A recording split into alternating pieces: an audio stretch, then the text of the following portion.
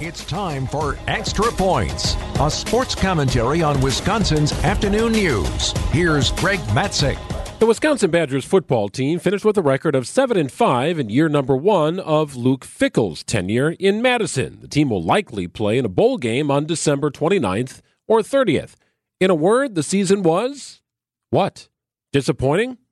Did the Badgers football season fall short of expectations? Probably. But let's remember this. When Shaka Smart came in and made a splash at Marquette, he was going to Shaka the world, right? Marquette Golden Eagles were destined for greatness following the departure of Steve Wojciechowski. In year number 1 under Shaka Smart, the Golden Eagles finished a respectable 19-13. But respectable is not spectacular. The team lost in the first round of the NCAA tournament.